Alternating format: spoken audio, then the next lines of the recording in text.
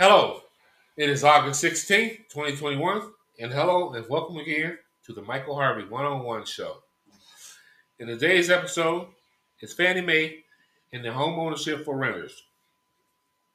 First-time buyers who have stayed current on their rent now have a chance of securing a mortgage.